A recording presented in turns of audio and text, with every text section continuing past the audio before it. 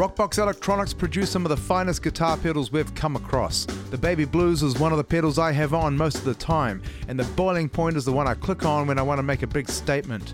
Rockbox Electronics are committed to creating the greatest sounds in rock using the best of vintage and modern technologies. Check them out at rockbox.com.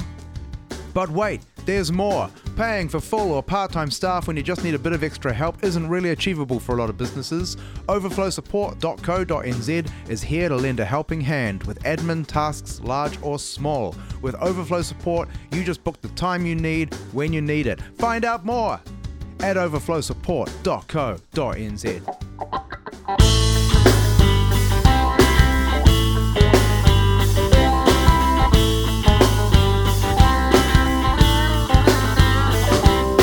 Welcome to Don't Give Up Your Day Job, the podcast, the only podcast you need. Today on the show we have Alex Ferrier from popular New Zealand rock band The Skinny Hobos. I thoroughly enjoyed the conversation. We went straight in, we got heavy, we got deep. Actually, we talked a lot about bands and gear, which was cool. But then it got a bit more thoughtful or something. But we got into it. We had a blast, and I think it's going to be a fun conversation for you all to hear. When I should acknowledge this, when I released the last episode, we were right in between. The voting had opened in the States, but the results hadn't come back yet.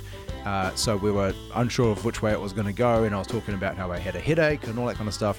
A few days later, of course, they announced that Biden had won, and immediately this weight lifted off my shoulders, and I've heard so many other people say the same thing, that this heaviness that had been on us for 4 years was just starting to lift, and it's almost like you'd forgotten that it was there, you know, and then it lifted and you go, oh yeah, that's what it's like to not be constantly terrified. And now there is, at least in my opinion, you know, it's going to take some time to get things right, but there is a sense of hope, you know, there is a sense of hope. And further to that, if you haven't watched the new documentary by David Attenborough on Netflix, I encourage you to check it out. It's his, I think he calls it his personal witness statement, and he spends the first half of the documentary talking about what's going to happen in the world if we don't make some changes. And I personally, as I'm all about that subject, and I totally agree that it's urgent, and I can't believe that we're spending more time worrying about stupid sensationalistic bullshit than we are actually trying to save the planet we live on. But at the same time, you do get a bit sick of the doom and gloom, you know, like another documentary telling us all the reasons why we should be terrified, where most of us feel helpless. But he spends the second half of this documentary actually explaining how we can turn things around. And the way he explains it, it's simple, it's logical, it would be effective, and all it really needs is, you know, corporations, governments, and individuals to work together, which right now in the world seems like it'll never happen. But with this new change in the US, I'm starting to think maybe we have a chance. And we may as well think like that, right? We may as well go forward with that attitude. Now that we have, upcoming at least, a leader of America who is actually interested in what scientists say, maybe we have a chance. So I'm feeling hopeful.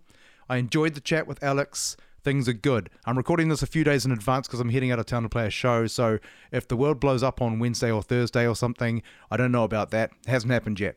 Assuming everything goes well, this comes out on Friday. Enjoy your weekend. Take care of yourselves. Here's my conversation with Alex Ferrier. Now let's do this!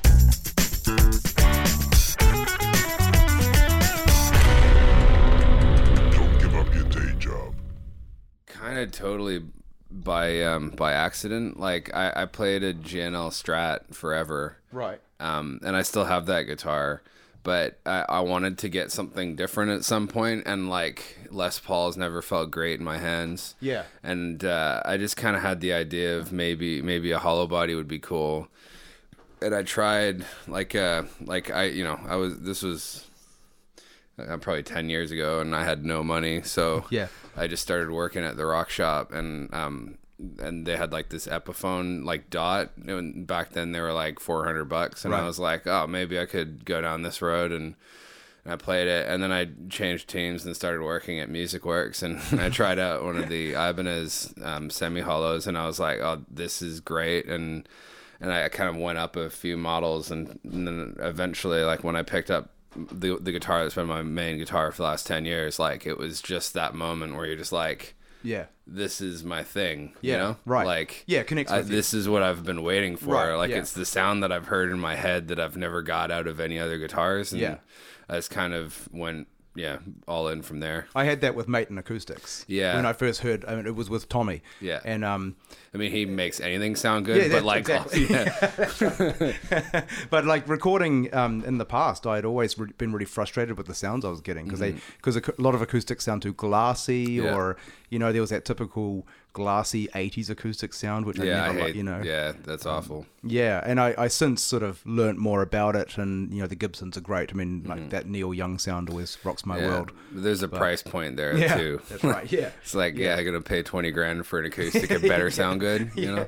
But like having worked in the stores, are you, because you've, I guess, witnessed firsthand the gear snobbery and the gear competitiveness. Oh, and, definitely. And all those lines that people put down. I mean, I always, and this is going to sound horribly offensive, but I always think that that's the kind of argument that people have if they've got nothing else to do. Yeah, and also the less experienced people tend to argue it Right, exactly. more. Yeah. And there's a lot of the on paper arguments. Like Yeah. at the end of the day, what you like is what you like, and that's all that's important. That's and I right. feel like everybody should know that, and maybe they do, maybe they don't. Right, exactly. But I mean, and you're right, I totally agree with you, because you get exactly the right rig in place, but then you go into a different room and it sounds different, Or even your rig sounds different in someone else's hands too. Yes, And that's right. huge. Like I'll sound like me with whatever I play because I'm me. Exactly. You know? Yeah. And, Yeah. and that's completely true. And everyone always makes that argument.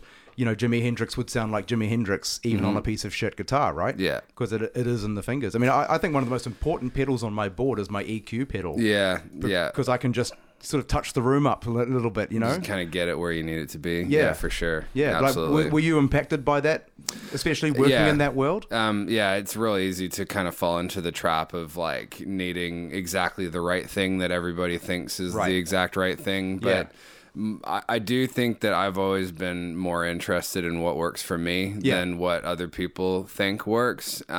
And that's often been price driven because I can't really afford all the amazing things that people have or people think that you should have. Right. So it's always been more about playing everything and then seeing what just does the thing that, Totally. Well, like before I got into guitar, we were all into skating. Yeah. And we had the term skate bunny. The guy who had the good board but couldn't skate. Yeah, I had a shit board and still couldn't skate. But Yeah. but I mean, then we I shouldn't probably say the name, but there was a guy at our school who he must have come from a wealthy family because he had really expensive guitars and stuff, but he couldn't play to save himself. Yeah. And he was like the one guy who was never in a band.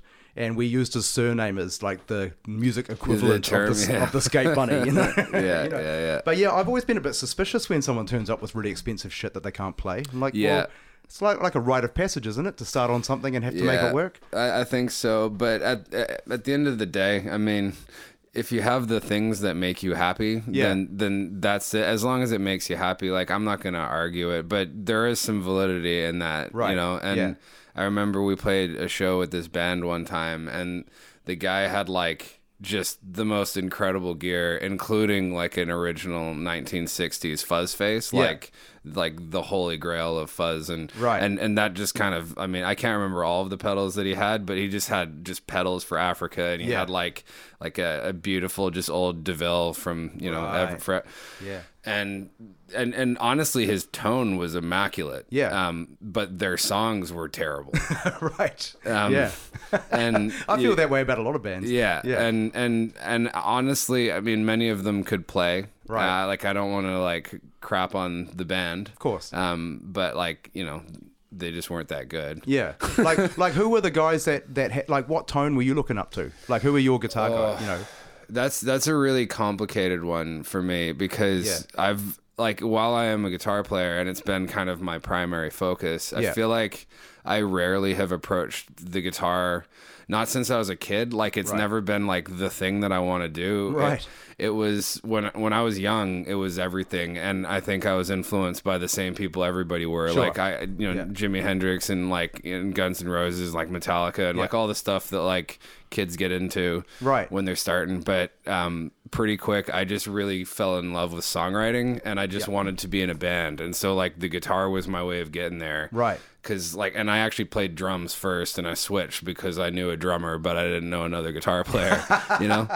Well, I'm the same. I started yeah. off like being interested in songwriting, and guitar was a vehicle for me. Nice. I tried piano and it didn't work for me. Yeah. And the guitar was just sort of, I could so immediately get to the place I wanted to get to. Mm-hmm. But I've always argued that if you want to be a good guitar player, you should play the drums first. Yeah, well, the rhythm is huge. And Yeah. actually, I have a few friends who are drummers who wanted to pick up the guitar, and they picked it up really quick because the hardest thing is your right hand. Like, absolutely. anybody can Yeah. speed up your left hand, you know, Yep, but exactly right. assuming you play guitar the correct direction. You know, The correct direction. I'm not, you know, yeah. Not the incorrect direction, like Yeah. Jimi Hendrix. Yeah, which is clearly wrong, because like, how was he any good? You know, Exactly. Well, I do notice there is a flaw in his technique. This is an opinion, but I think he has a flaw in his technique because back then they didn't make left-handed guitars, and so like look at the poster here. His left hand, you know, his hand at the bridge. Yeah, how it he's rests on the guitar. Yeah, he's actually going over the knobs. Yeah. So he's got his wrist on a funny angle.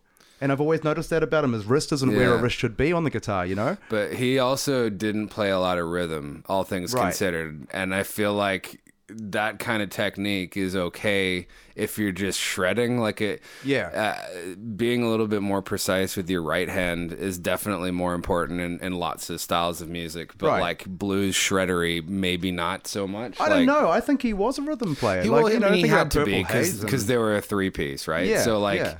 but Because I don't think of him as a shredder, funnily enough. I know he went yeah. for it sometimes, Yeah, but yeah. if you think about like the iconic Jimi Hendrix lines, they're like big riffs, you know? yeah, that is a fair argument. Yeah. I think I mean, I don't mean it the same way that I would mean it with Stevie Ray Vaughan, Right. where Oh, yeah, yeah. with that style of blues, where it's basically just licks and Yeah. the chords are played by other people. Yeah, right. Yeah. But that's true. I think it's like I don't know. It's more like he's not doing chords as much. Like Yeah. it's not like strumming and that kind of rhythm. It's riff rhythm, and Right. I think of those things differently, or at least in my head anyway. I know what you mean, and I also don't think he's famous for his groove. You know, Hendrix and groove aren't Yeah. usually in the same sentence. Like, you know, They were also such an interesting band because the yeah. bass player was a guitar player, Yeah. and the drummer was insane. Right. And, like, Yeah, absolutely. And like I feel like everybody talks about Jimmy, but nobody talks about his band, and they're just like Absolutely. so cool. Yeah, like, yeah. for a whole other reason. I think that's true for so many things. Yeah. You know, there's the person in front who it's almost like a job title to be the person in front.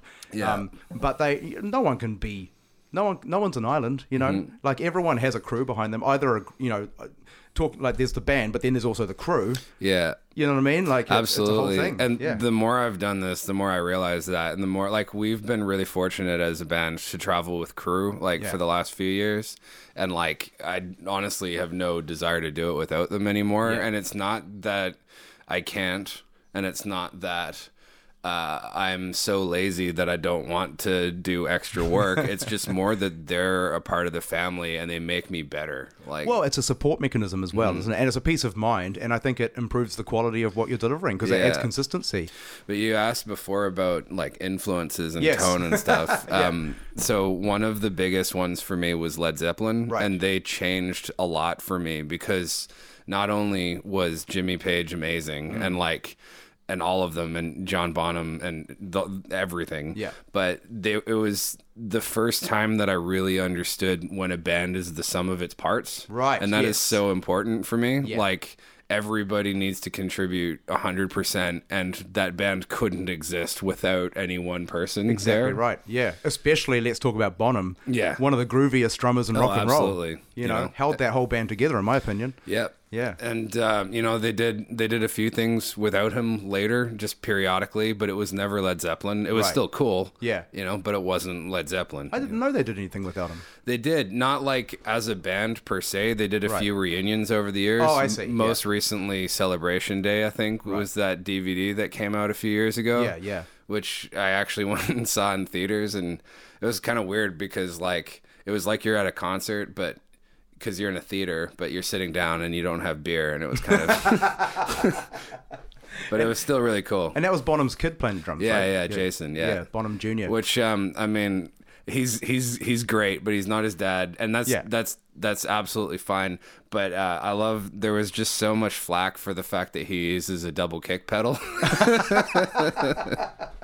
That must be a difficult gig, to be. Yeah, I mean, not just that, absolutely. but anyone who's ever sitting in for anyone who's like, I mean, whoever plays the drums these days in the Who, for example, Yeah. constantly being compared to Keith Moon. Yeah. That would almost be off-putting, wouldn't it? Like, Mm-hmm. you know what I mean? You constantly having to answer a question that you were never involved in. Yeah, and know? it's like, so I'm going to offend people by saying this, but I'm not the biggest Metallica fan. I definitely was as a kid.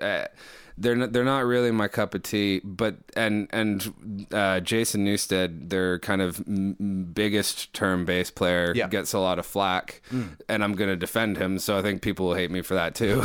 But like, could you imagine in his position joining a band that was like the coolest band at the time, replacing a bass player who was like so well liked, but also just such an out there bass player, like, and then he's coming in here playing root notes with a pick, and like everybody just hates him immediately. Like he had the toughest job in rock and roll. And the original guy was killed, wasn't he? Yeah, in a bus crash halfway through. So there's also that side of it as well. That everyone's grieving and like, who the fuck is this guy? Exactly. And like, and it's almost like, the band definitely needed to continue. Right. As far as the musicians go, like, should they have created another band? I don't know, but they were on a roll.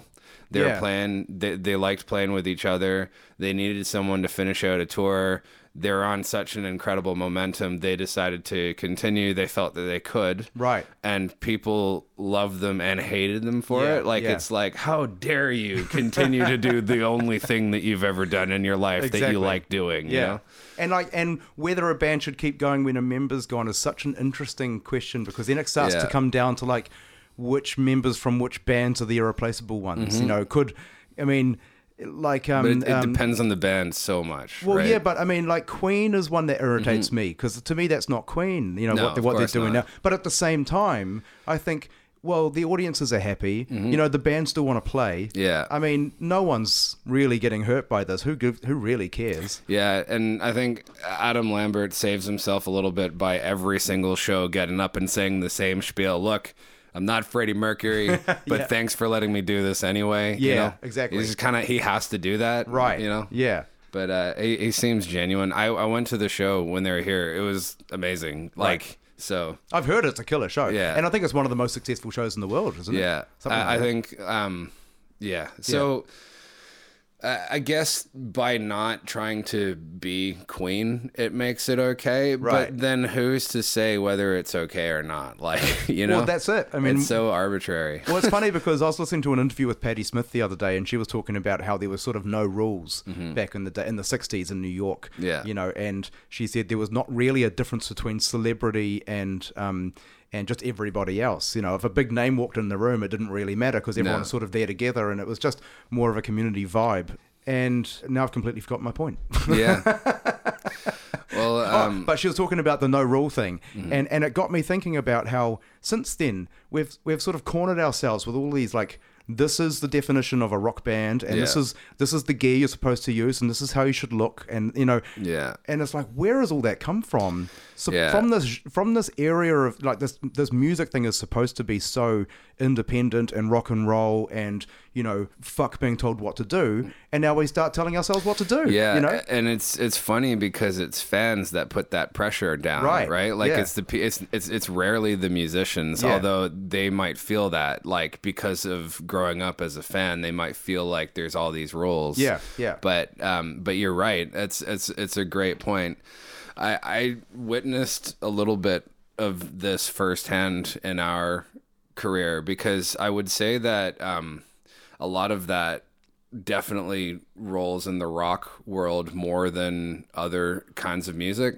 Sure, and it is there in jazz and stuff as well. It's there everywhere, but I feel like it's there like really prevalently in the rock world. I agree. And I think it's got a lot to do with just how long the genre's been around, and how long it was the main thing too. Yeah. So you know, it attracted a lot of people that may not necessarily have been rock people or whatever. They were music people, or they just wanted to be a part of something that was cool or whatever. Right. Yeah. It just sweeps up like a whole bunch of other people. So it was just so big for a while. Yeah. But so as we're kind of coming up, weirdly I play in a rock band, but rock isn't like my thing. Sure. Right. Which is weird. But I'm not hating on it either. It's a lot of fun, and my band is so much fun to play in, and I get to do it with my best friend, so it's rad. Totally. Yeah. But because this wasn't a world that I was in for a bit, Yeah. I kind of came at it through the same perspective that I had playing kind of weird, you know, artsy music or hip hop I did for a while, or electronic music I did for a while. Right. Yeah. So I came back to New Zealand, decided to start a rock band, and I had all of these ideas about not following these rules. Yeah. And we were fortunate enough to have a song that got picked up, high rotation on the Rock's radio station. And I was like, and we weren't even trying to be rock necessarily. We were trying to kind of ride other lines, but it was like, okay, these guys like us. Let's do this now. Yeah. You know? And we realized real quick that like, not doing a lot of these rules really damaged our reputation. Like, Right. And by playing into them more, people liked us more and supported us more. And Yeah. it was a really awkward line to walk between like, how much do I want people to support what I'm doing? Yeah.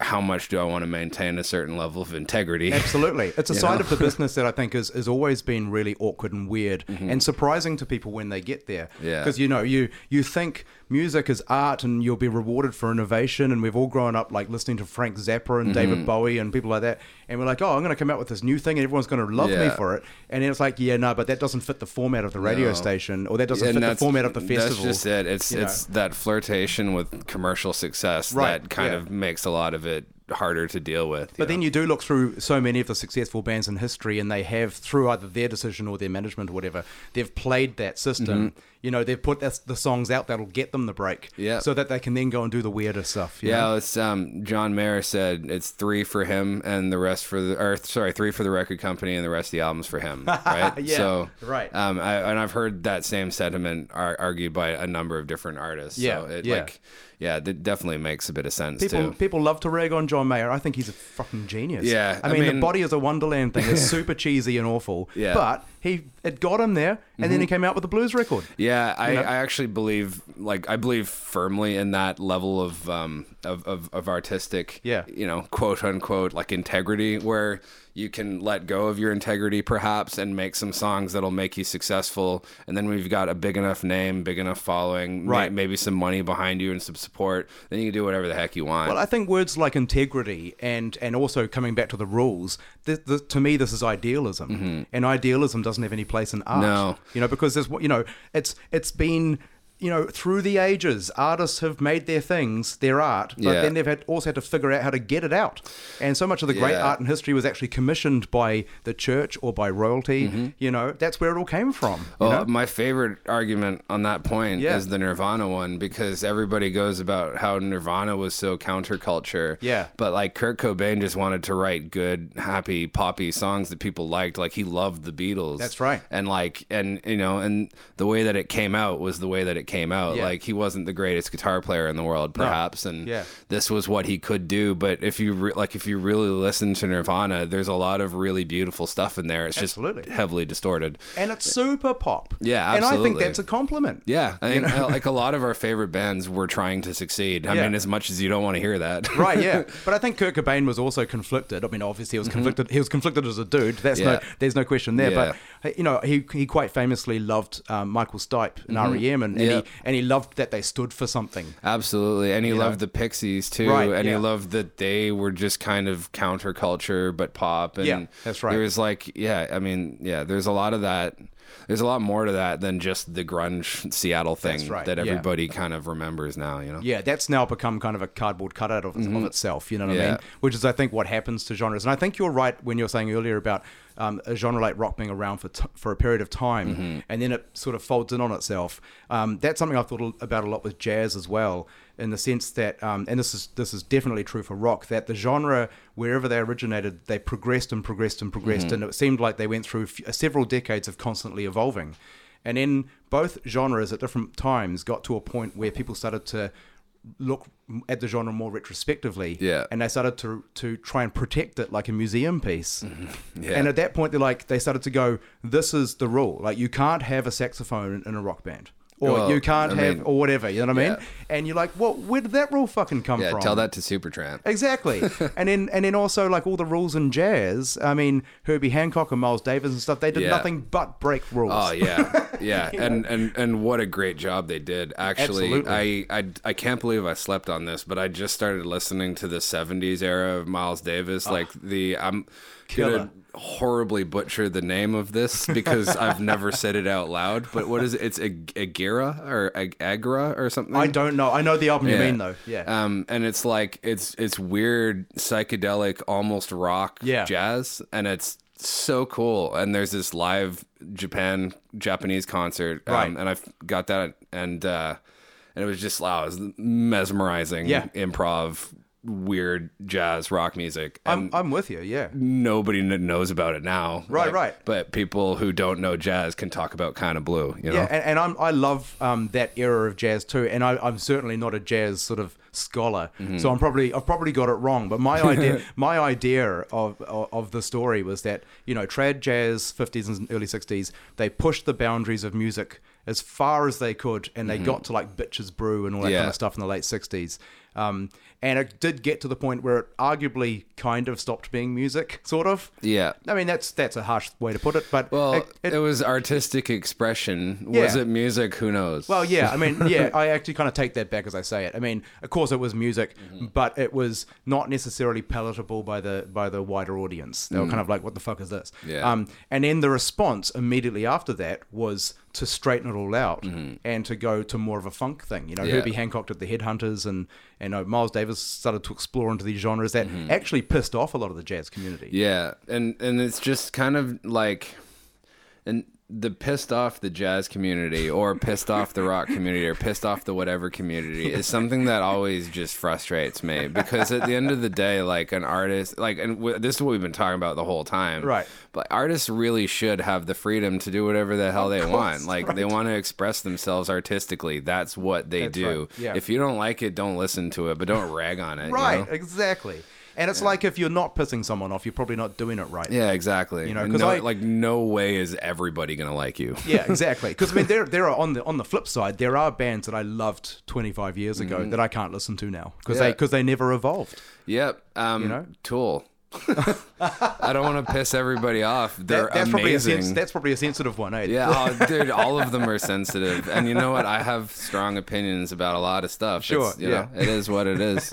I can say that comfortably in the comfort of talking to another individual. But, like, if I was to say that, like, you know, with a lot of people around, I might get beat up. You might get lynched. Yeah. And I'm not saying I don't like Tool. Tool's awesome, but they've made the same record for the last bunch of records. Okay. And it's amazing. Yeah. Always. The musicianship is stunning. Right, yeah. The new album is amazing, but it's still Tool. Right. But they I mean, they couldn't do anything else, right? Because if they did, then everyone would be like, "Oh, what the hell was that?" Right. Like, you're Tool, be Tool. Well, I've often thought about it, because I can't really weigh in on the Tool thing because I've never paid too close attention. I know they're a good band, but I've never sort of listened deep or anything. But I have often thought about that with certain genres, that they kind of paint themselves into a corner and then they're kind of stuck. Yeah. You know, I mean, a band like Metallica, they have evolved in a way. You know, they started off with the speed thing, and then they sort of, you know, they've gone through a few different phases. But it's not like they have the same kind of flexibility that, let's say, Stevie Wonder has. No. You know, or Peter Gabriel or something. They still have to be metal-ish. Yes. Yeah, right. Yeah, they can't do the jazz album. Man, I love Stevie Wonder. Man. Oh, me too. What a dude. Absolutely. One of my heroes. Yeah. Insane. I saw him play in Montreal like a few years ago. Like 10 years ago or so now. Right, yeah. I lose track of time. Like, it's just killing it. And it was this year. It was pouring down with rain. It was not a nice day. Right. And there were so many people there, and it was like one of the coolest concerts I've ever been to. And I've never been so uncomfortable in my life, but I wasn't going anywhere, you know.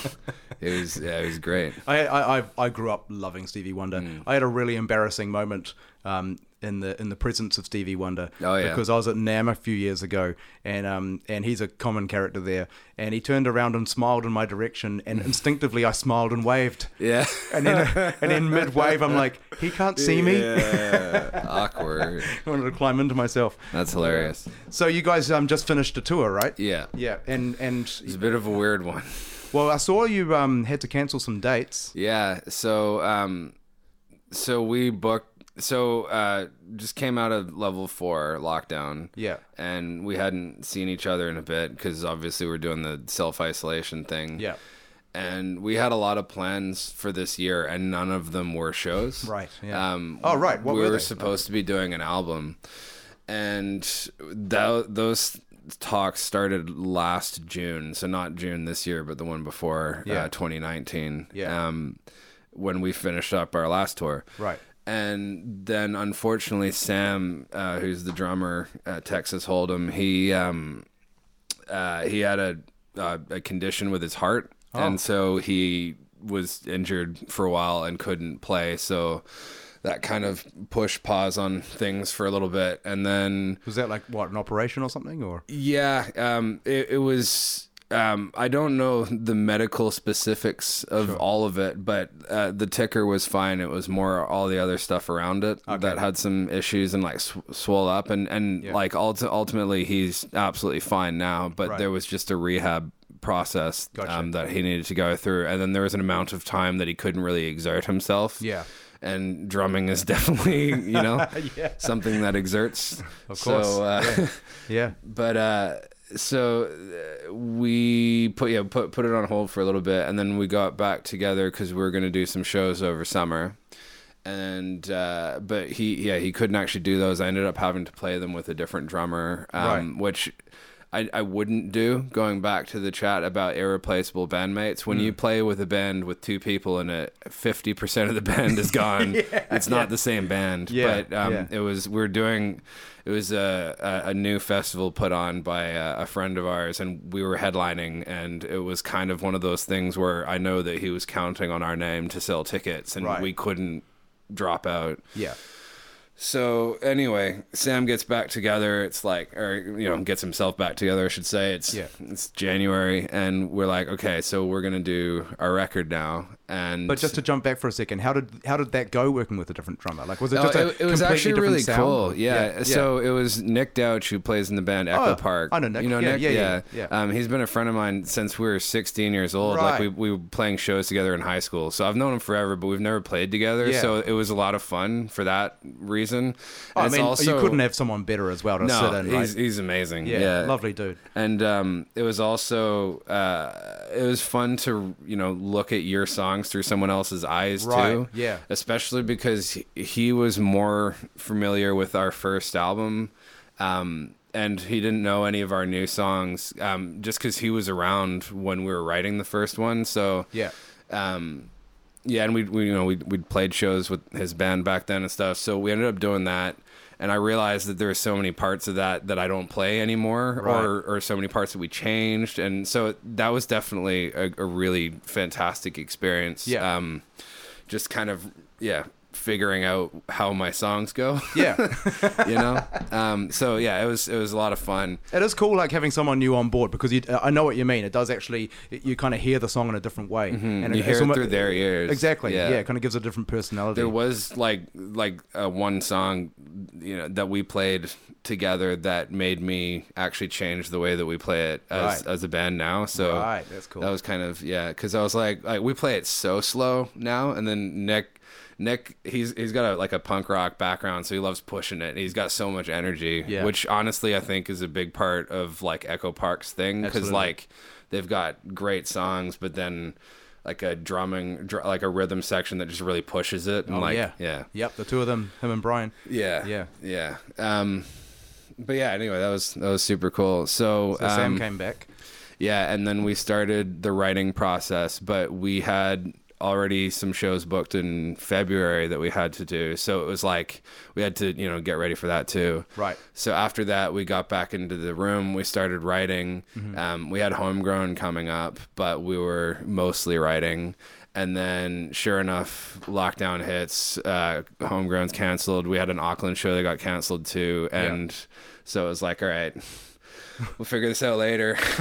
And then when after a couple months, when New Zealand looked like it was actually going to be pretty chill, we're like, well, let's put this record on hold again and let's play some shows because, it'd be great to get out there now. There's not a lot of international touring bands coming here, so it'd be great for us to get out there because there's less competition, but also great for us to be able to do something fun in a time where everybody's been so scared and all that. But then, of course, we were announcing the week that we got told second lockdown that Auckland was going back to level 3, and we're like, oh god. Right. So now, we pulled all of the money that we would have spent on advertising. We didn't buy flights. We just kind of, because we didn't know if we were going to be able to do it. Yeah. And then we had to cancel the first weekend because Auckland was still at a high alert level. And that weekend was the weekend that was going to pay for the tour because there were two heavily paid dates. Right. Yeah. And then we did get out there and we did have some really good shows. We played in the South Island, which is always cool. And it was good that we got to go down there because we don't play in the South Island as much as we play in the North. Sure. And we had an Auckland show and it was fun. So did you notice at the shows in general, were there less people showing up or? There was it was kind of a different vibe. When we played some shows right after the first lockdown, and I think everybody was just losing their minds that they're allowed to be out of their houses. Right, yeah. And we played to a capacity whammy bar, and you couldn't move inside, and everybody the whole mood was celebratory. Yeah. But this time I feel like it was a little bit more cautious. It was so recent that there were a lot of people there that were just having a great time, but it was also kind of there was just a mood to it. It was kind of, I don't know, it was just really strange. It's hard to define what it was, but the mood of the atmosphere was just kind of a bit odd this time. Well, I think the second lockdown was kind of a punch in the gut, because we thought we'd beaten it, know. I mean, not necessarily on an intellectual level, but I think there was that kind of thing, it's not that bad, we've beaten it, we can move on. Our show in Invercargill was the day that we were allowed to. Oh, right. It was back up again. It was Wednesday, it was all right, Auckland's level 1, Thursday we played in Invercargill. Right. So it was real fresh. Right, yeah. And there was definitely a lot of choice, Devilskin, Blind Spot, and Jordan Luck Band and us were all playing at the same time pretty much across New Zealand. Yeah. So, because everybody's stuff got pushed back to the same time. Yeah. Everyone went out at the same time. You're definitely spoiled for choice, I think, a little bit too. So that idea that there's less competition because there's less internationals coming in is not necessarily true. No, there was more competition than ever. Right. Yeah. Although the good side of that is the more competition is local. Yeah, and there was just a lot of stuff for people to do. But I was hearing, because I'm friends with all of those people, and they echoed the same sentiment, and just that the atmosphere was a bit strange. It was great. We all think that it was great. Yeah. There was a lot of people that were just stoked to be out, but it was a really weird time to be touring. Right. Yeah. Yeah. And have you guys talked about how you can try and be any kind of COVID compliant or safe or anything like that? Yeah. Sort of, but when you play places we don't play the 1,000-person venues, we play the 500-person venues, more specifically. Yeah. And you're there and people are in your face. It's what can you do? And we could find ways at separating ourselves from other people, but you kind of don't want to. Our whole thing has always just been we just want to hang out with everybody everywhere we go. Right. Yeah. Yeah. I'd rather just like if the whole world was living inside this COVID thing for a while longer, I would definitely find ways at doing it anyway. Like whatever it ends up being. I heard somewhere in Scandinavia they did a concert where it was like a drive-in movie theater where everybody was in their cars and the band played on stage. Right. That's actually awesome, you know. But yeah, It'd be weird for the band though, right? Like just looking at a car park. yeah, just like, everybody put your hands in the air and like the windshield wipers start moving. Yeah. Yeah, because I was looking into it. Like I was trying to find a way to be like, we've got a thing in development, and I was like, okay, let's try and make this as compliant as possible, and maybe we can use this as an opportunity to be innovative and come up with something, you know? Yeah. What I tried to find was like legit information on a scientific and medical level on what we can do in the music industry, and I couldn't find it. And I don't. No. Maybe it's there. I mean, I feel like this is where some of the bigger companies could step up and give us some clearer advice. you know? Perhaps, but I think that the advice is evolving as quickly as the disease seems to be. we don't understand it. Yeah, we're still figuring out how to, you know. Right. And you know, you can socially distance and you can sanitize and you can wear masks and you can do all the things that keep you away from other people, but it's hard to, you know, guarantee even that result. Like, did you see people wearing masks in the audience a bit? No, not at all. But we didn't play. So by the time we did the Auckland gig, because it was 2 or 3 weeks after the Christchurch ones or the South Island one. I think it had been enough time. Right. Hard to say, but no, I didn't really see that at all. Yeah. Well, it does because the feel... South Island didn't go back into lockdown. Like they only went to level 2. Right. So they didn't go full level 3. Yeah. Well, most of the North Island didn't go into level 2, right? Just Auckland. Yeah. I don't know. I was wondering if that was going to affect like our reception too. It's just like, you know, stay out of here, you infected Auckland people. But I don't know. It was all good. It was just strange. Yeah, and I guess we don't really know what's around the corner, because they seem to be getting close to versions of vaccines and things, and they seem to be getting better at being able to pick things up, like, you know, on the spot tests and things. So I mean, there's every chance that in 6 months from now they could have some relatively quick solutions. Yeah, and you know, let's hope, and let's hope that at the very least we here in New Zealand get to, you know, keep things out of the country and get to keep, you know, existing the way that we exist for a little while. Absolutely. I mean, we're so fortunate. So another really cool thing that we've had the privilege of doing this year on a kind of sour note is famous Kiwi musician Aaron Tokona passed away a few months ago, and he was a huge influence. So we were part of a tribute gig for him in Auckland, where we played songs by Kara Knife Fight, and another band another group of musicians played songs from Weta and another one from Ahori Buzz. So there was it was a really cool night, and it was so successful and so positive. We're now doing 4 of them. Oh, wow.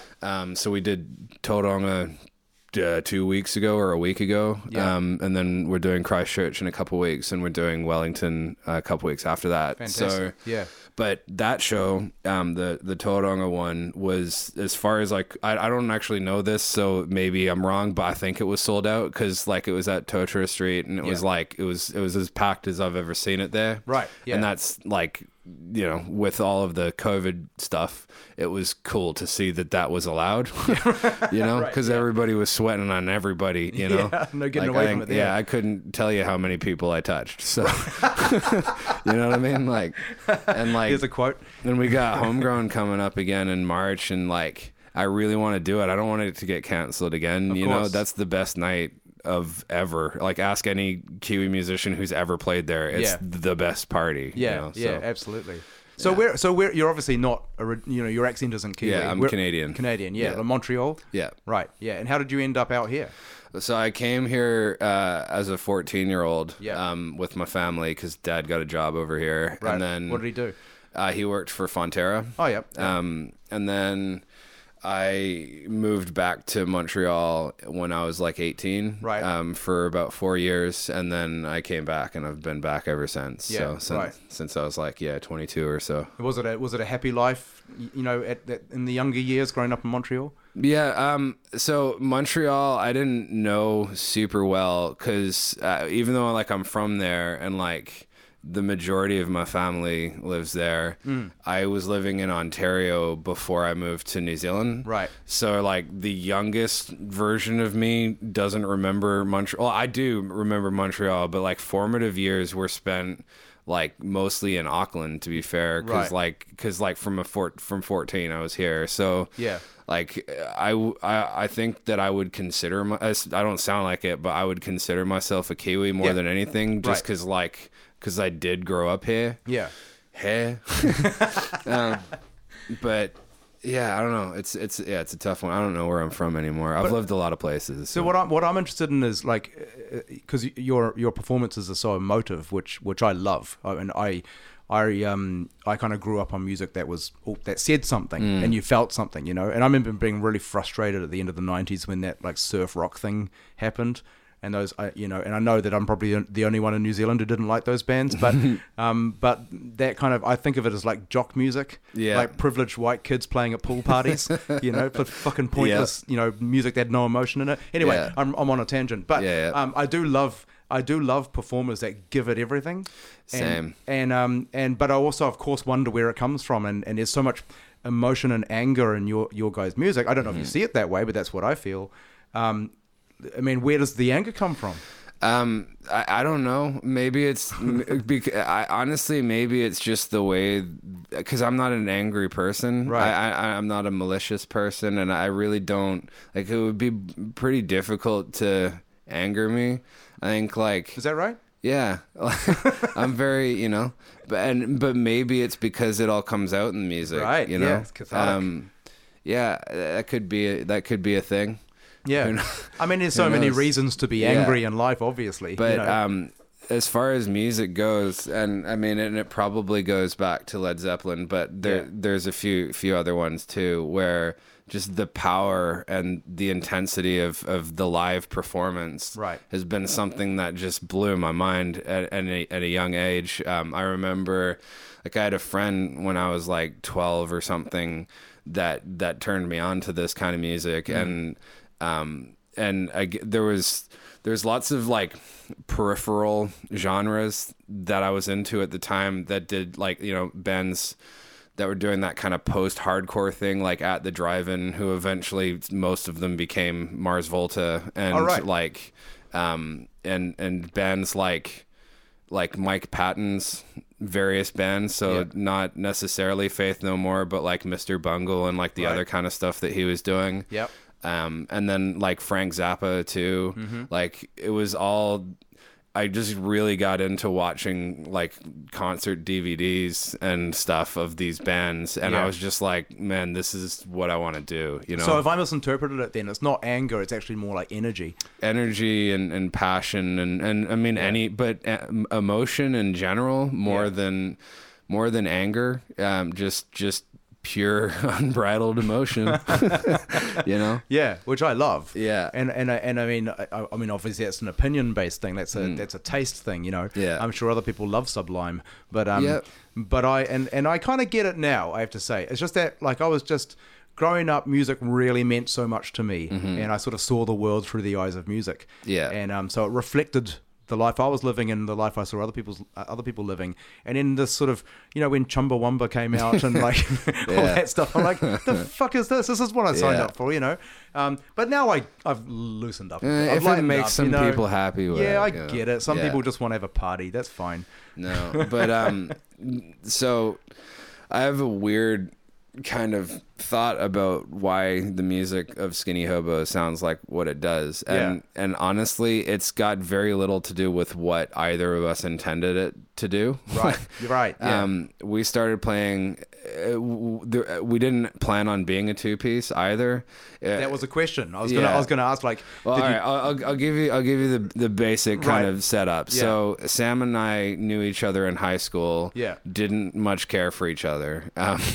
even though my band and his band, like in high school, we used to play shows together and stuff. Like I was friends with his other bandmates, and he kind of thought I was a dick, and I probably was. Right. You know. So, but we didn't see each other for years, and just out of the blue, we both ended up working at the Rock Shop, and we opened a store together in Manukau. So like, it was kind of like I showed up, and I was like, Sam, and he's like, Alex? And it was like, hey, you know, haven't seen you in however many years. So we ended up having a jam at work one day because, like, I was playing in this band that was like, I kind of, it was instrumental. It was kind of Mars Volta-esque. It was just weird, and I don't know what to call it, but it was progressive. It was heavy-ish. It was strange, and it was a lot of fun. But like, it was the kind of thing where 3 people in the audience with their arms crossed are thinking, damn, this is cool. And everybody else is like, what the hell is this shit?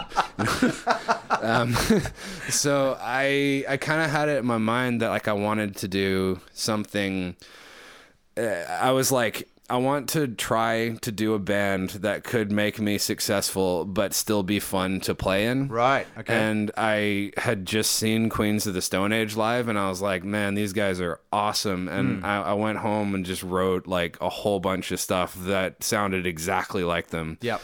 And Sam and I had a jam in the store one night after we closed, and I just played a couple riffs that I'd had, and like we just locked in immediately. Like he played the drums that I would play if I was drumming, so we just had that connection just immediately. Yeah. But then when we started to do shows, it was immediately apparent that like one amp and a drum kit was not going to cut it when it came to like keeping up with the sound of other bands. Well, was there not a conversation before the first show, like, should we get a bass player? Oh yeah, it was always like intended. Right. We never, we thought, we thought it was going to be a bigger band, but we just kind of like the first show that we played. We had the name before the band started, so we had a name, but we didn't know what we were. And Sam's dad was playing in a band, and he was like, "Oh, would you want to just come have a jam?" So, like, we didn't even have a set list of songs. I think we had like maybe 3 or 4. Right. I hadn't written vocals to most of them, so I was just kind of yelling, and like, and we played some covers that we didn't know how to play, but it just kind of like, it was a lot of fun. And then it was like, well, maybe we will be this. Yeah. And it was actually Sam who was like, well, look, we need to put some low end into the band then. Right. And so I bought like a Pog, and then that was still not quite enough. A Pog is an octave pedal for the. I've got one right on my feet down here. Yeah. And and then that wasn't quite cutting it. So then we tried having a bass amp too, and it took a while. But so obviously, like, I'm not a rich person, and gear is expensive, so you just kind of get your hands on what you can get your hands on. And I was borrowing this bass amp from Nick Douch, coincidentally. Yeah. Because like the bass player for his old band left it at his house, you know. Yeah. And I had the pedals that I had, and eventually, when we kind of got to this split signal thing, it sounded like what it sounded like, and the only way for me to get it to sound good, in my opinion, was to make it sound heavy. Like I used fuzz to make the pitch shifted guitar signal sound somewhat reasonable. I see. Going into the front of this pretty crap solid state PV bass amp. Yeah, so like the whole sound of the band evolved around what gear I could afford or get my hands on. And have you always played hollow body electrics? At that point, I was. No, but before that, not at all. Like, because that's like the perfect kind of guitar, right? For you guys, because they sound fucking huge. Also, 100% coincidental. Like, I had just got one, and then I was like, I want to play a band with this new guitar. Right. Like, so, I mean, there was nothing planned at all. And it was just we just kept going because it was fun. Yeah. And see, one of the things I like about the band's story, throwing back to something you said earlier, that you're not necessarily sort of all into the rock world. Mm-hmm. I've often made the argument that the Beatles didn't come up listening to the Beatles. No, Nirvana didn't come up listening to Nirvana. Yeah. Most of the sort of significant artists were actually listening to a much wider range of music. Mm-hmm. And the fact that you before were referencing hip hop and other stuff, like, that makes perfect sense to me. That's why you guys have a fresh sound, because I think a lot of artists make the mistake of, like, if they're in jazz, they just listen to jazz, they just play jazz, and they're sort of in this regurgitating kind of, cesspool. And I think rock players do that quite a bit as well. They just listen to rock. They just play rock. I mean, with jazz, know? you can break it down to standards, but even though it's not called that, you can do the same in rock music. Right, Like, yeah. there's some tropes that everybody falls back on that Yeah. just makes it sound like rock music. Right, you know? exactly. Yeah. And I agree. Like when I listen to you guys, I'm thinking like, I don't know exactly where to start referencing this because there's so many different influences in there. Yeah, And like rock is such a difficult genre to sound original in definitely. these And days. we found that that our whatever version of success that we've had has been fleeting because we haven't been able to repeat ourselves. Like when we had our quote unquote hit with our song "Merchant of Tirau," because Right. that song did real well on radio, and you know, I think it's got something like 500,000 streams on Spotify and stuff. Like it's had its run, you know. Yeah. But we never were able to repeat that thing because it was an accident in the fact that it happened in the first place, you know. And But if you did repeat it, then you'd be again stuck in yourselves. You know? I think we went through that for about a year while we were trying to figure out whether we were going to chase that. Right. Like that song and that sound, Yeah. or whether we were just going to keep doing our own thing. And I'm definitely stoked that we just kept doing our own thing because like it made the band fun. Well, also, like, how many bands get to continually release stuff that, you know, that stays in the consciousness? You know what I mean? Yeah. Like, even when you think about a lot of the iconic New Zealand bands, most of them had a handful of songs that you know or remember. And it's you know? real hard to get past an album from most of them. Especially Like, these days. Yeah. It's one of the reasons why I'm not their biggest fan, but I staunchly defend U2. Yeah. Because they stayed in the game for But fucking ages. they also had a really progressive career that's right. hard to have for most bands. Yeah. And like the chat about Tool, how Tool always makes a Tool album. U2's never made a U2 album. That's right, Like, yeah. You know, the Joshua Tree is night and day different from like War or whatever. Yeah. And I would name more of their albums, but I don't know what they're called. Right, sure, yeah. But like when Octung Baby came out, it was like a huge Yeah. shift, and it arguably set them up to be relevant in the 90s. They lost momentum in the last 10 years, I Yeah. think. But I can't think of another band that's stayed in the charts and stayed relevant in pop for 30 years or 35 years, you know? No, I'm kind of scratching my brain trying to think about something, and I don't think that I can because the definition that you just put on it, the relevance and the state in the charts part is a big part of it. Like there's a lot of bands that have had really interesting careers putting out lots of different music, and Radiohead is definitely one of my favorites Amazing. of that Love genre. Radiohead. But they definitely never stayed in the charts. No. Like, you know, after the Bends, they're just like, oh, no, screw this. Yeah. We're just going to get weird. Exactly. And people will either follow us or not. But And good on them. Yeah. But like the Stones, for example, must be the longest touring band of all time, yeah. right? Yeah, that's insane. The fact that they're still alive. So Exactly. but again, like the songs that we all know, we're the first sort of decade. 10 years, Yeah. right? Early 60s, Yeah, early yeah. 70s. I mean, maybe some more in the later 70s. I get a bit hazy towards the later period. Same. Yeah. Actually, I saw the Rolling Stones at a concert in, I think it was the year 2000, give or take a year or two. Yeah. It was this big thing that happened in Toronto, which I was young, so scratching the memory a little bit, but I think it was the SARS benefit when Oh, right. SARS was a thing, speaking of coronaviruses. But I feel like that was like 2002. it might have been there. Yeah. I don't know. But it might have been another thing. I don't know. Yeah, right. Yeah. Regardless, I remember Keith Richards just fell over on stage at one point. And this was what, 20 years ago. Like tripped over. He just fell. He just like straight up crumpled. Like I don't know why. And he couldn't get up on his own. Oh, and wow. some guys from the side of the stage ran out, picked him back up, and then he just kept going like nothing happened and played out the rest of the show. And that was 20 years ago, man. Wow. And the guy's still kicking somehow. Yeah. You know? And like back then, like how the hell is he alive? And I'm pretty sure he would have, because I'm pretty sure he's sober these days as well. Yeah, I mean, you would assume. Yeah. He'd kind of have to be. Yeah, I think you know? I don't know for sure, but I think he's been sober for ages. Yeah. I noticed that was a lyric. I'm trying to find it in my notes here. There was a line in Lucifer. I think I drink too much, now I'm sober. Mm-hmm. I was curious to know if that was literal. Sort of. I'm not sober. Right. I actually did do a thing a few years ago where I stopped drinking for like 6 months. Which was an interesting experience in my life.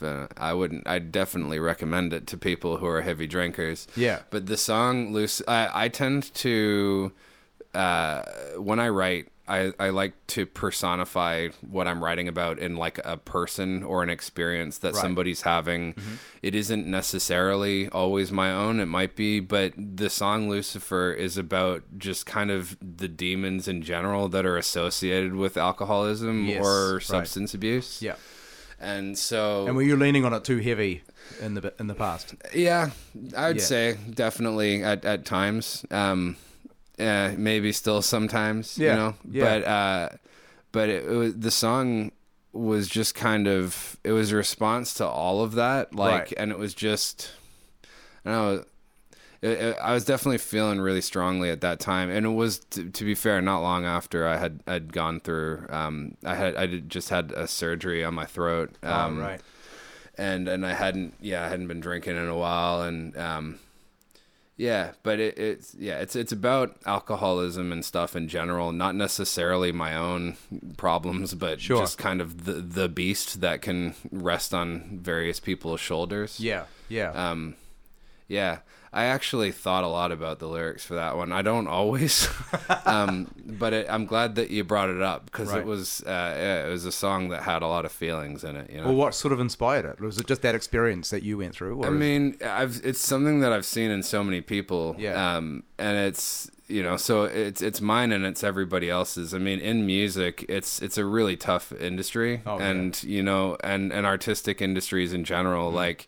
To be critiqued for art is gonna weigh on your soul, and to try to, like, New Zealand's a particularly tough place for it because our market is pretty small. So like you can grind for years playing great music and never cut through in a sense where you'll actually be supported by this. So everybody works several jobs and doesn't sleep, and then when you do tours, like you're on your own doing it in a van, like you don't have support. So it's definitely an industry that drives a lot of people to it.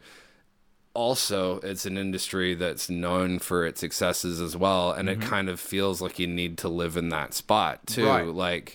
And coming back to playing the role, you know, the tropes of rock and roll, like we kind of have to be, you know, beer drinking, bearded rock gods because that's what you expect me to be. I know, exactly what you mean, and I've felt that pressure over the years too. And sometimes it sort of comes from an innocent place, but it'll be from audience members or people you know, and they're like, you know, so you're going to get fucked up now, or you know what I mean? Like you want some of this? And come party after the show, all that kind of stuff. And the reality is often like, I can't. I've got to load all my gear out. I got an 8-hour drive tomorrow. Exactly. And then I got to do this again. And I still got to be good. Right. Exactly. Yeah. That was a difficult decision that I made one day where I was like, I'm actually gonna, you know, be not drunk and do shows. Yeah.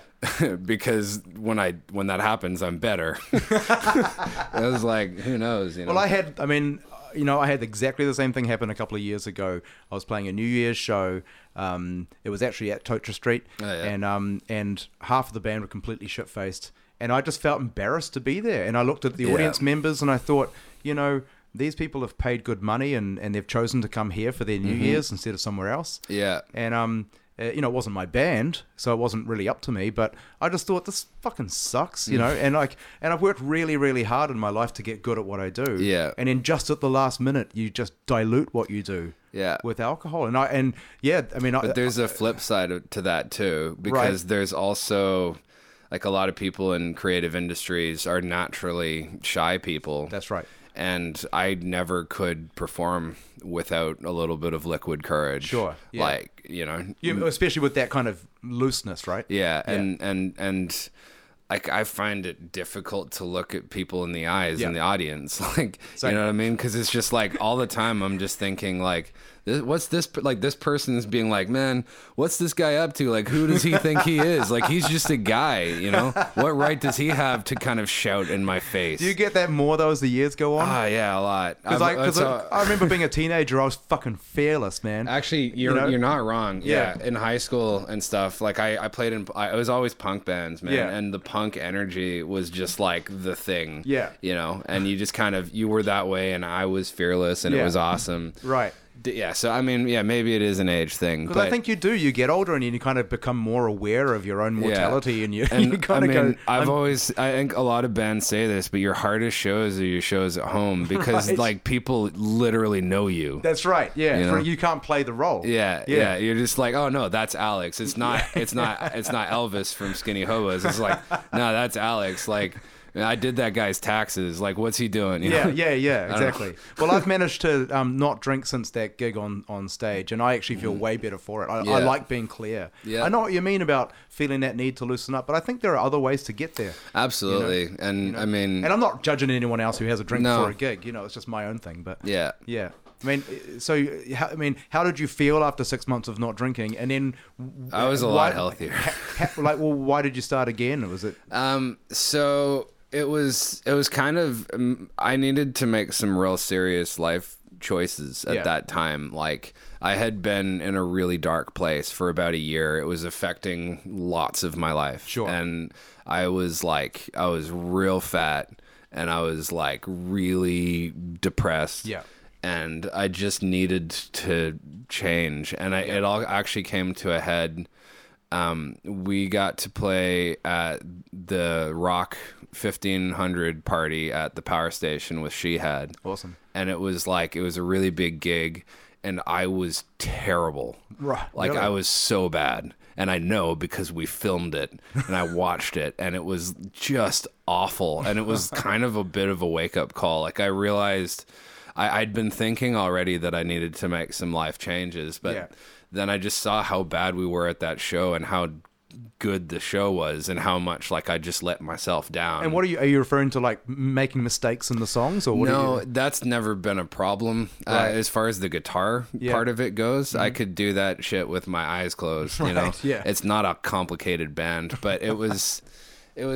I mean, the performance aspect of it, like I was saying a lot of stupid shit, and I was singing just way out, and forgetting the words and stuff, and I don't know, it was just, and I'm sure there was like, I'm struggling to remember a little bit, but I'm sure there was like, you know, parts of songs that I forgot to do and stuff like that. Yeah.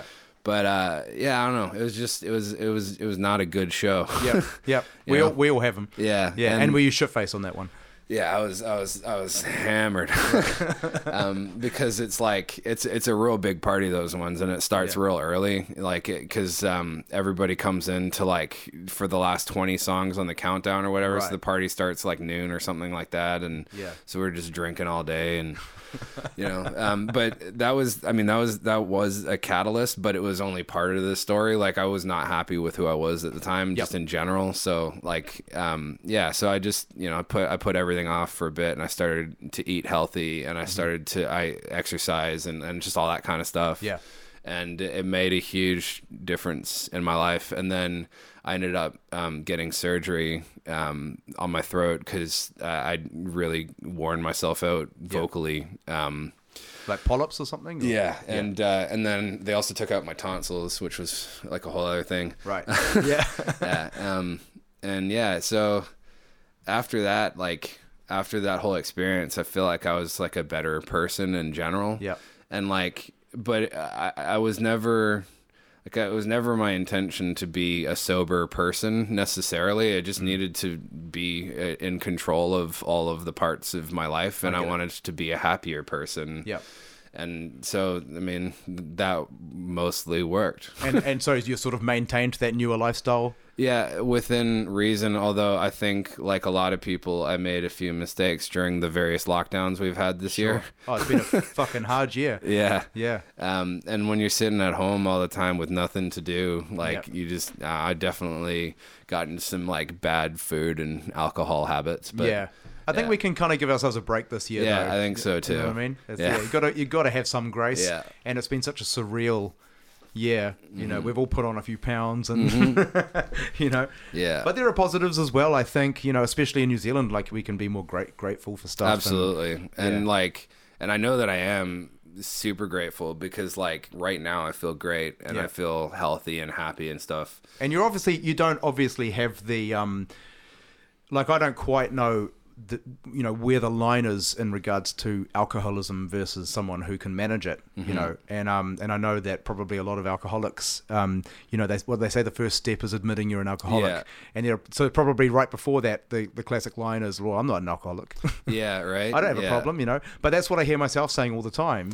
But I feel like I can say it because I certainly leaned on alcohol big time in the past, and these days I actually just don't really want it that much, and I'm happy to, like, you know, on a Saturday with some friends, like dig in a bit, but I just don't need it, you know what I mean? I think like addiction is a lot of things, like thing. Because it's not just one thing, like, and I think that was like, I think I have a really addictive personality in general, and it's not it's for me, it's not a particular thing. It's like, it's what you do in your life, like what your lifestyle is. And like, so it could be as simple as like, just, I'm always eating the same kind of terrible food. And, you know, and when I go to a place, so in this case, we'll just call a place tour.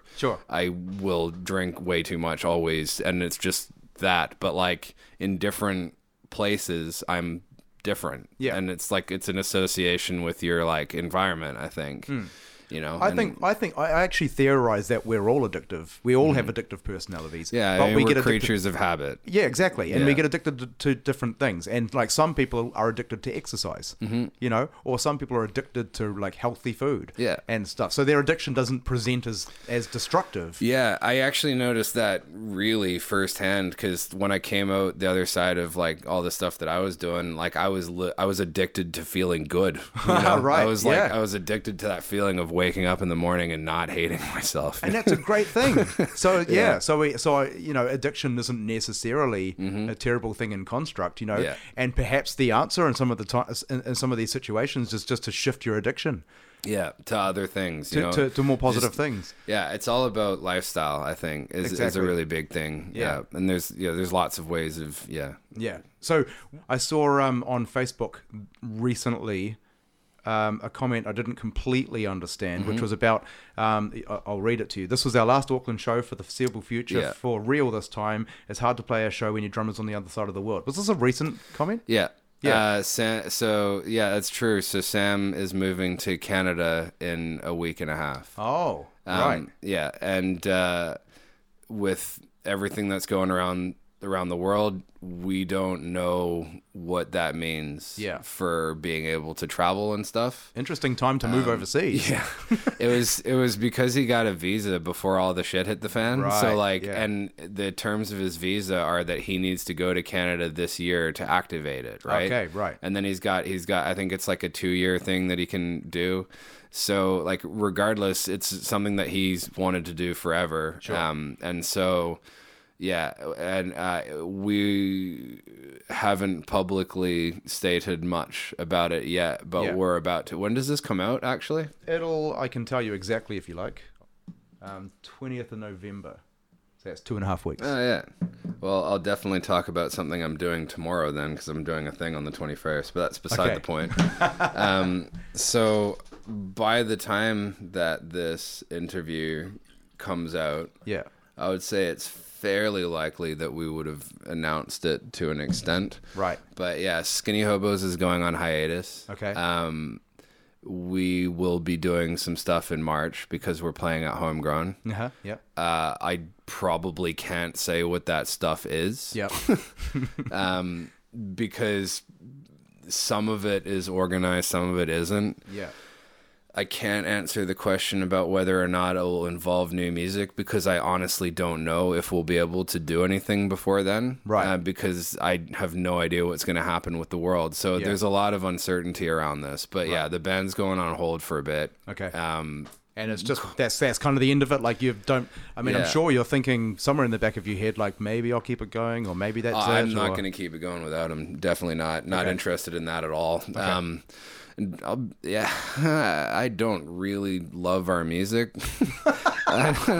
This sounds like I'm being self-deprecating, Right. but like honestly, the whole reason why the band was because this is what I did with my buddy, you know. Yeah. And it was a lot of fun for a long time, but I feel like I've been less interested in it specifically, and I feel like regardless of whether Sam was moving or not, this was coming to an end, at least the way that it is now. Yeah. Like I do very strongly feel like there's another album in there because we've written most of it, you know, and there's some stuff that I want to say, and I would have really enjoyed putting that out. Right. If the world hadn't died this year. Yeah.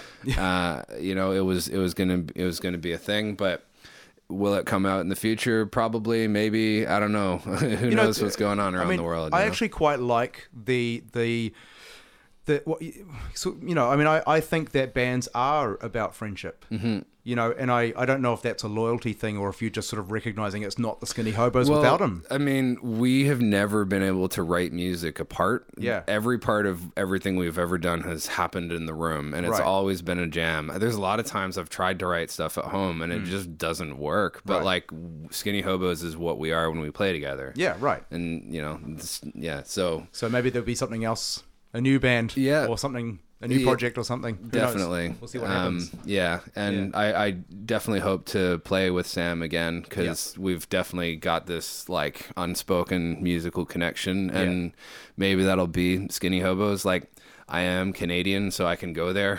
Oh, yeah, it's not true. a hassle. So, like, maybe we'll go play over there. You know. I assume that's a coincidence that he wanted to go to where you're from. Yeah, it Right. is because Yeah. he's just fallen in love with the mountains and the skiing and the snowboarding and all get that it. kind of stuff. I Yeah, get so it. like he Yeah. did that here last year. He was working down on the mountains, and so like he wants to go do that over there. So Yeah, cool. All right. Well, I mean, is there anything else to add? Any other things coming up you want to talk about or anything like that? Yeah, so the day after this interview comes out, I'm going to be playing in Christchurch with the Tokena tribute, Nice. Aaron Tokena tribute, except without Sam this time, because by the time this comes out, he'll have moved. Yeah.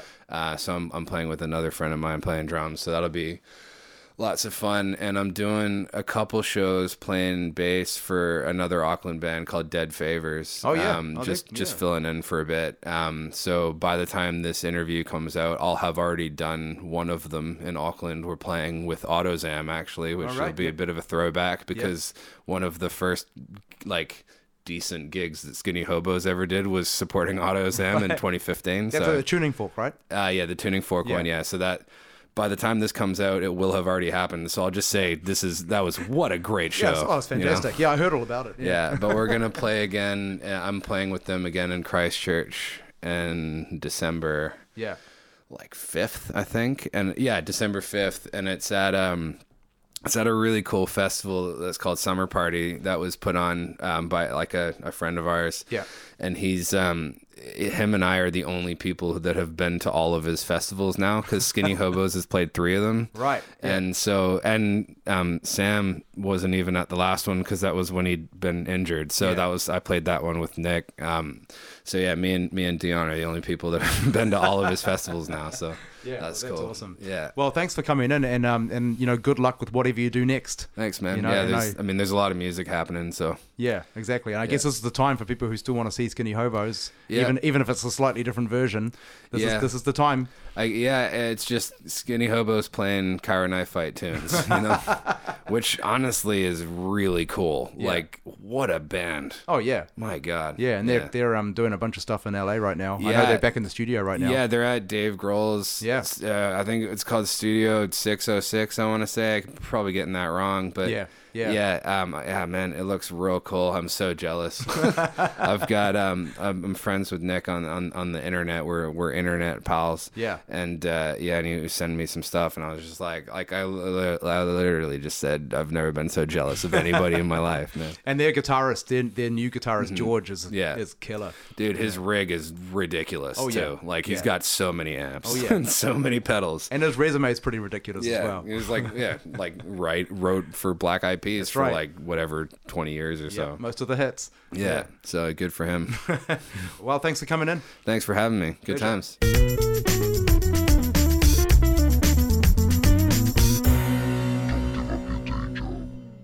That was Alex Ferrier. The band is, and soon to be was, the Skinny Hobos.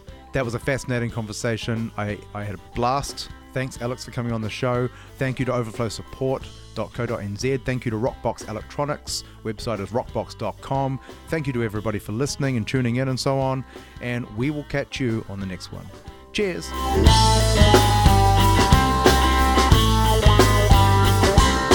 If you find what we're doing useful and you like this podcast, please do like, share, and subscribe, and give us a review on iTunes.